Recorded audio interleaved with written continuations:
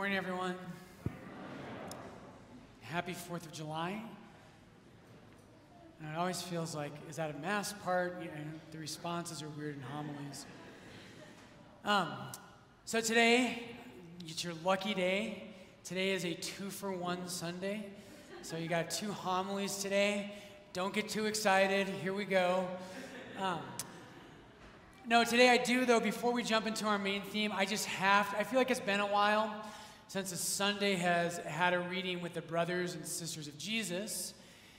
And I just want to touch on that because our faith teaches that Mary was a virgin her whole life.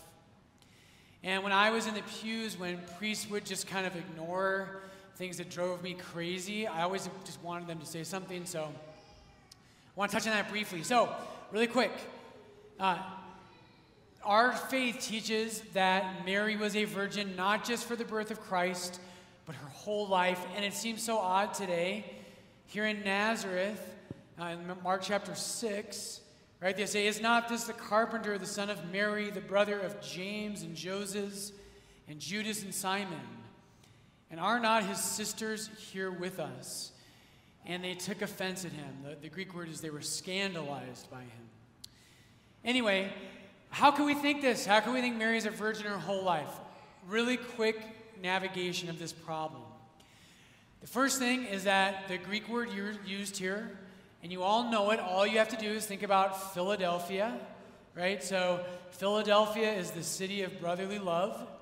Philos is one word for love in Greek. Adelphos is brother. Adelphe is sister. And here's all that's going on here is that word primarily means brother or sister. But it's used even in the New Testament and all throughout ancient Greek. It's used by extension for cousins, aunts and uncles, and nieces and nephews, and even people like second cousins. So even though the word in its pure sense means brother or sister, it is used rather freely to refer to any family member. Okay, that's one thing. The second thing, in John 19, when Jesus dies on the cross, he gives Mary to John the Apostle. Jesus' culture was a much stronger family culture than ours. The thought that he would give Mary to John is unthinkable. I had a young man who entered the church with me at my last church at RCIA, and he was studying to be a Protestant pastor. He was brilliant. He was the National Hebrew Student of the Year in the United States one year. Converted to Catholicism, but when I told him that, I said, "Remember John 19, where Jesus gives Mary to John?" And he was like, "I have read that passage 1,000,000 times, and that has never crossed my mind." And I was like, mind blown, right? And it was. He was blown away by that. He's like, "That's a really good argument." Okay, finally, here's the kind of the nail in the coffin. The early church, many of the early church fathers spoke Greek as their first language. So the New Testament's written in Greek. Most of them knew Scripture far better than anyone alive today. And they read it in their first language. They knew all of these passages. It's very rare that you can say of the early church that they had 100% agreement on something. The early church has 100% agreement that Mary was a virgin her whole life. These are incredibly strong arguments. Okay, the second part of this really briefly, who cares? Okay, whatever, FB. Mary's a virgin. So are you. Whoop-de-doo. You guys like that one. Why does it matter? Here's why it matters. Here's why we actually care about this. Go home and read 1 Corinthians 7. What St. Paul will tell you in 1 Corinthians 7, and what Catholicism has believed from day one, the reason Mary is a virgin and the reason it matters, the reason Jesus is a virgin and it matters, is that the church teaches that virginity is the physical manifestation of a life that is completely 100% given to God. The reason it matters that Mary is a virgin is that Mary is the perfect image of our church. What theologians call the archetype of the church. Mary tells us what the Catholic Church is. And Mary's love for Christ is not one love among others. Jesus is not one of her children. He is not one part of her life. Jesus is Mary's everything. And so the fathers say finally today for the end of homily number 1 is that you are virginal as well. And the fathers of the church will say that every Catholic is virginal in the sense that even though you might be married and called to that life, that's totally legitimate and fine, you are called to have one God whom you worship and whom your heart is wholly given over to. The Catholic Church does not have other loves apart from him, and neither does Mary. Love that. Super beautiful. And that's, brothers and sisters, why it matters that Mary is a virgin. Okay. You ready for homily number 2? Okay, this means yes. This means no. Okay, you guys have gotten rusty. Today's gospel is super profound. And it's one of those Sundays where I need you to be engaged spiritually this morning. I need you to be awake, and I need you to open your heart, and I need you to contemplate the mystery with us, with me, that's before us today. So today's gospel, what I want to talk to you about is the beautiful thing, the beautiful reality of perception. The reality of contemplation. Contemplation, right? Contemplation does not mean to think. Contemplation means to see. And one of my favorite philosophers, a Catholic philosopher, Joseph Pieper says that the definition of contemplation is to see with love. To see with love. One of our parishioners, who is a professor of mine in seminary, the way he would explain this is when his daughter came into a room. Right? And all of us, if Rachel goes to Mass here, when you see Rachel, we would all see her. We would all see the same person. But her father sees her in a deeper way than you and I do. Because he loves her. And so as her father, Terry has an insight into the mystery of who she is that you and I don't. That's what contemplation is. Contemplation is when we're able to see something because the eyes of our heart and our soul have been opened to some sort of reality. Okay, so quick story. If you've been at Lord's long, you've heard me tell some stories about Rich Mullins. So Rich Mullins is someone I just love. His life is amazing. He had his sins, he had his failings, but he was someone who loved God radically. Rich Mullins is he's most famous for his horrible, horrible song, Our God is an Awesome God. I almost said awful. And that song is an awful song, and I hate it with a perfect hate. But I love a lot of the rest of his music. Rich Mullins was in RCIA when he died in a car crash, and he was just an amazing man. But there's this wonderful story about Rich that I think helps us understand what's happening in the gospel today. So Rich, at the height of his career, he was a popular name in America. And at the height of his career, he was on fire with love for God. And what he did is he turned everything over to his financial advisor. And he said, I want to make a salary of whatever the average person in America earns.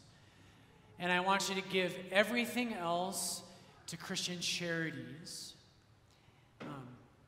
He left all that behind, and he went and he lived on Native American reservations and taught music to kids. Sounds amazing. I love that. But anyway, famous story was that one of his songs he wrote is a song called Sing Your Praise to the Lord. And he wrote that song, but Amy Grant took it and she made it this big hit. And so one day Rich is away from the world and he's in the middle, I think he was in Oklahoma, but he's kind of in the middle of nowhere and he needs to get to town and he didn't have a car. And so he's walking on this kind of remote rural road and he was hitchhiking into town. And so he's hitchhiking and this truck comes by and picks him up. And so Rich jumps in and sure enough, Sing Your Praise to the Lord comes on the radio and Amy Grant's singing it. And the trucker loved that song. And so he turns up the volume. He says, oh, I just love this song. This is my favorite song. And Rich looked at him and said, thank you. I wrote it. At which point the trucker was confident he had an absolute nutcase in his front seat. And what I love about that story is Rich never explained it.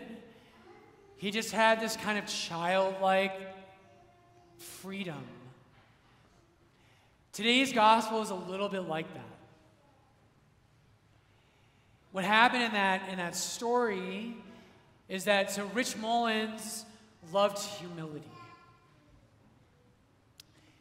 He didn't need fanfare. He didn't need to be flashy. But the trucker that day, right, did not perceive who he was because it wasn't immediately obvious. Brothers and sisters, this is what the Christian mystery is about. The Christian mystery, the heart of our faith, the deepest mystery of all mysteries, is the incarnation. And one of the things you and I do is we think we need these amazing experiences to find God. Where is God in my life? Why isn't he speaking? Father Brian, why don't I hear Jesus' voice in my life?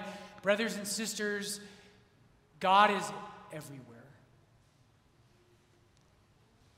And he loves to hide himself under the veil of human things. So Origen says this.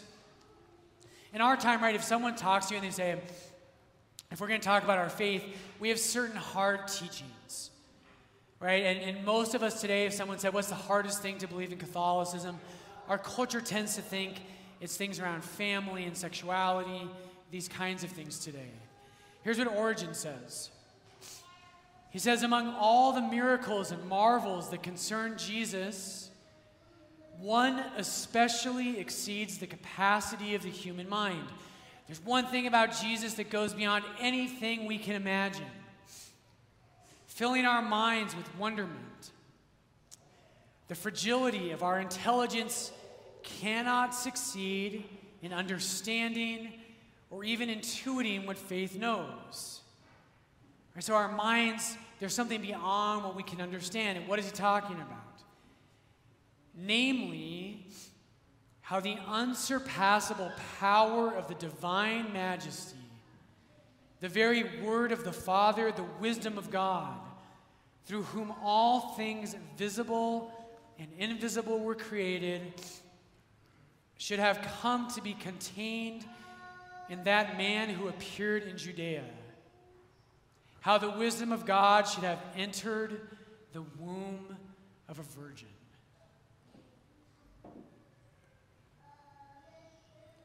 What Jesus did when he became man is he took something that is beyond our capacity to understand, the eternal mystery of the Son of God was hidden in a human being, in a human nature. That's what's happening today in our gospel. One more line from this book. This is from a scholar named Marikakis, your favorite and mine. Marikakis says this. Amen. Hallelujah. The passage stresses. Marikakis is talking, I love that. He's talking about today's gospel, and he says, this passage stresses in every way the utter humanity of Jesus. His belonging to a specific place, people, family, and time.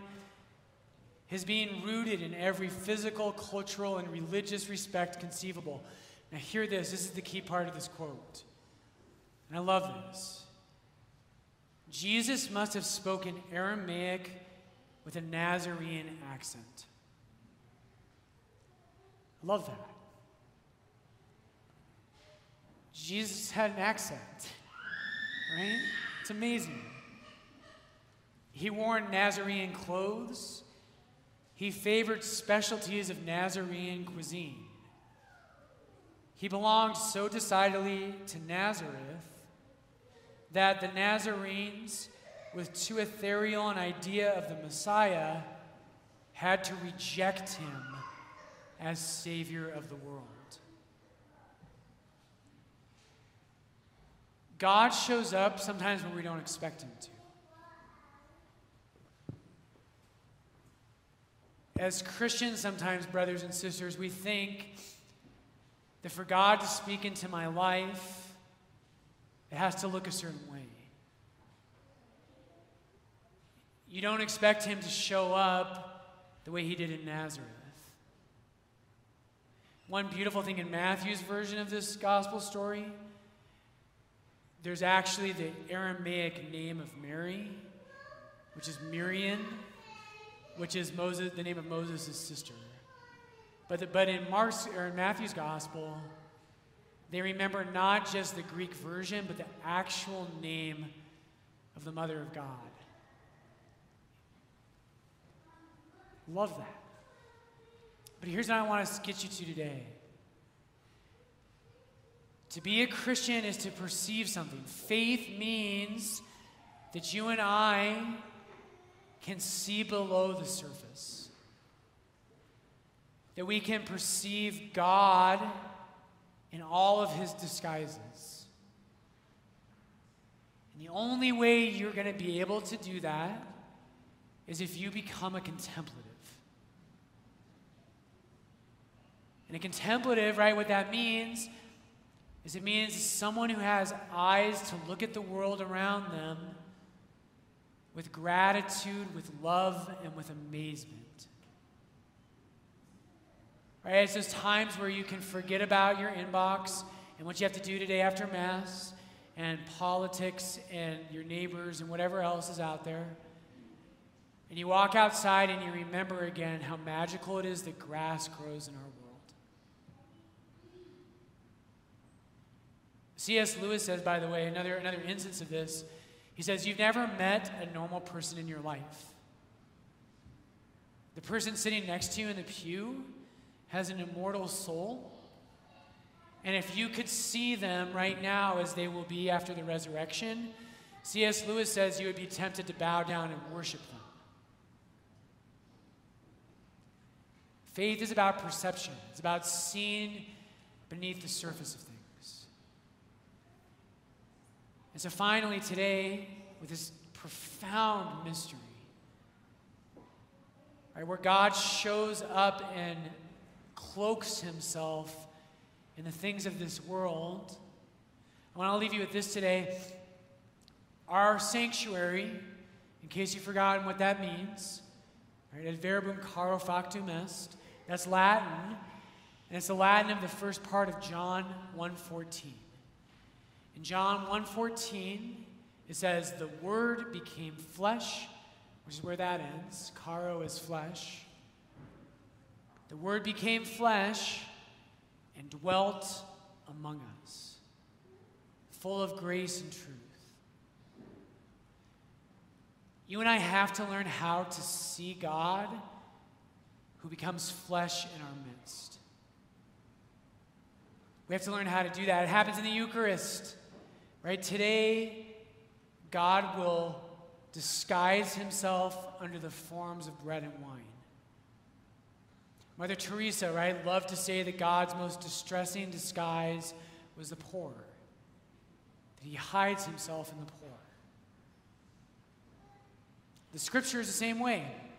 If you read Scripture and you just read it quickly without faith, without perception, it'll just be a bunch of words. But for those who have faith, Scripture is the very Word of God clothed in human words. The Word became flesh and dwelt among us. The Greek word there actually means he pitched his tent with us. And so finally today, brothers and sisters, what God wants to do is not just pitch his tent in our midst. He wants to enter into you in your life itself. Right? God enters into our lives and into our very bodies in the sacraments. But if you're going to see that, you've got to be contemplative. Right? You can't be like those in Nazareth today who could not see. And so I encourage you this week, it's great practice. You want to cultivate it, you have to be silent. You have to find space in your life for silence. Your heart has to open to see things more than just at the surface level. Right? And you have to learn how to see with love. So Jesus, today, Lord, give us faith, give us sight. Jesus, give us the joy today to know that you truly, the eternal Son of God, that you have pitched your tent among us.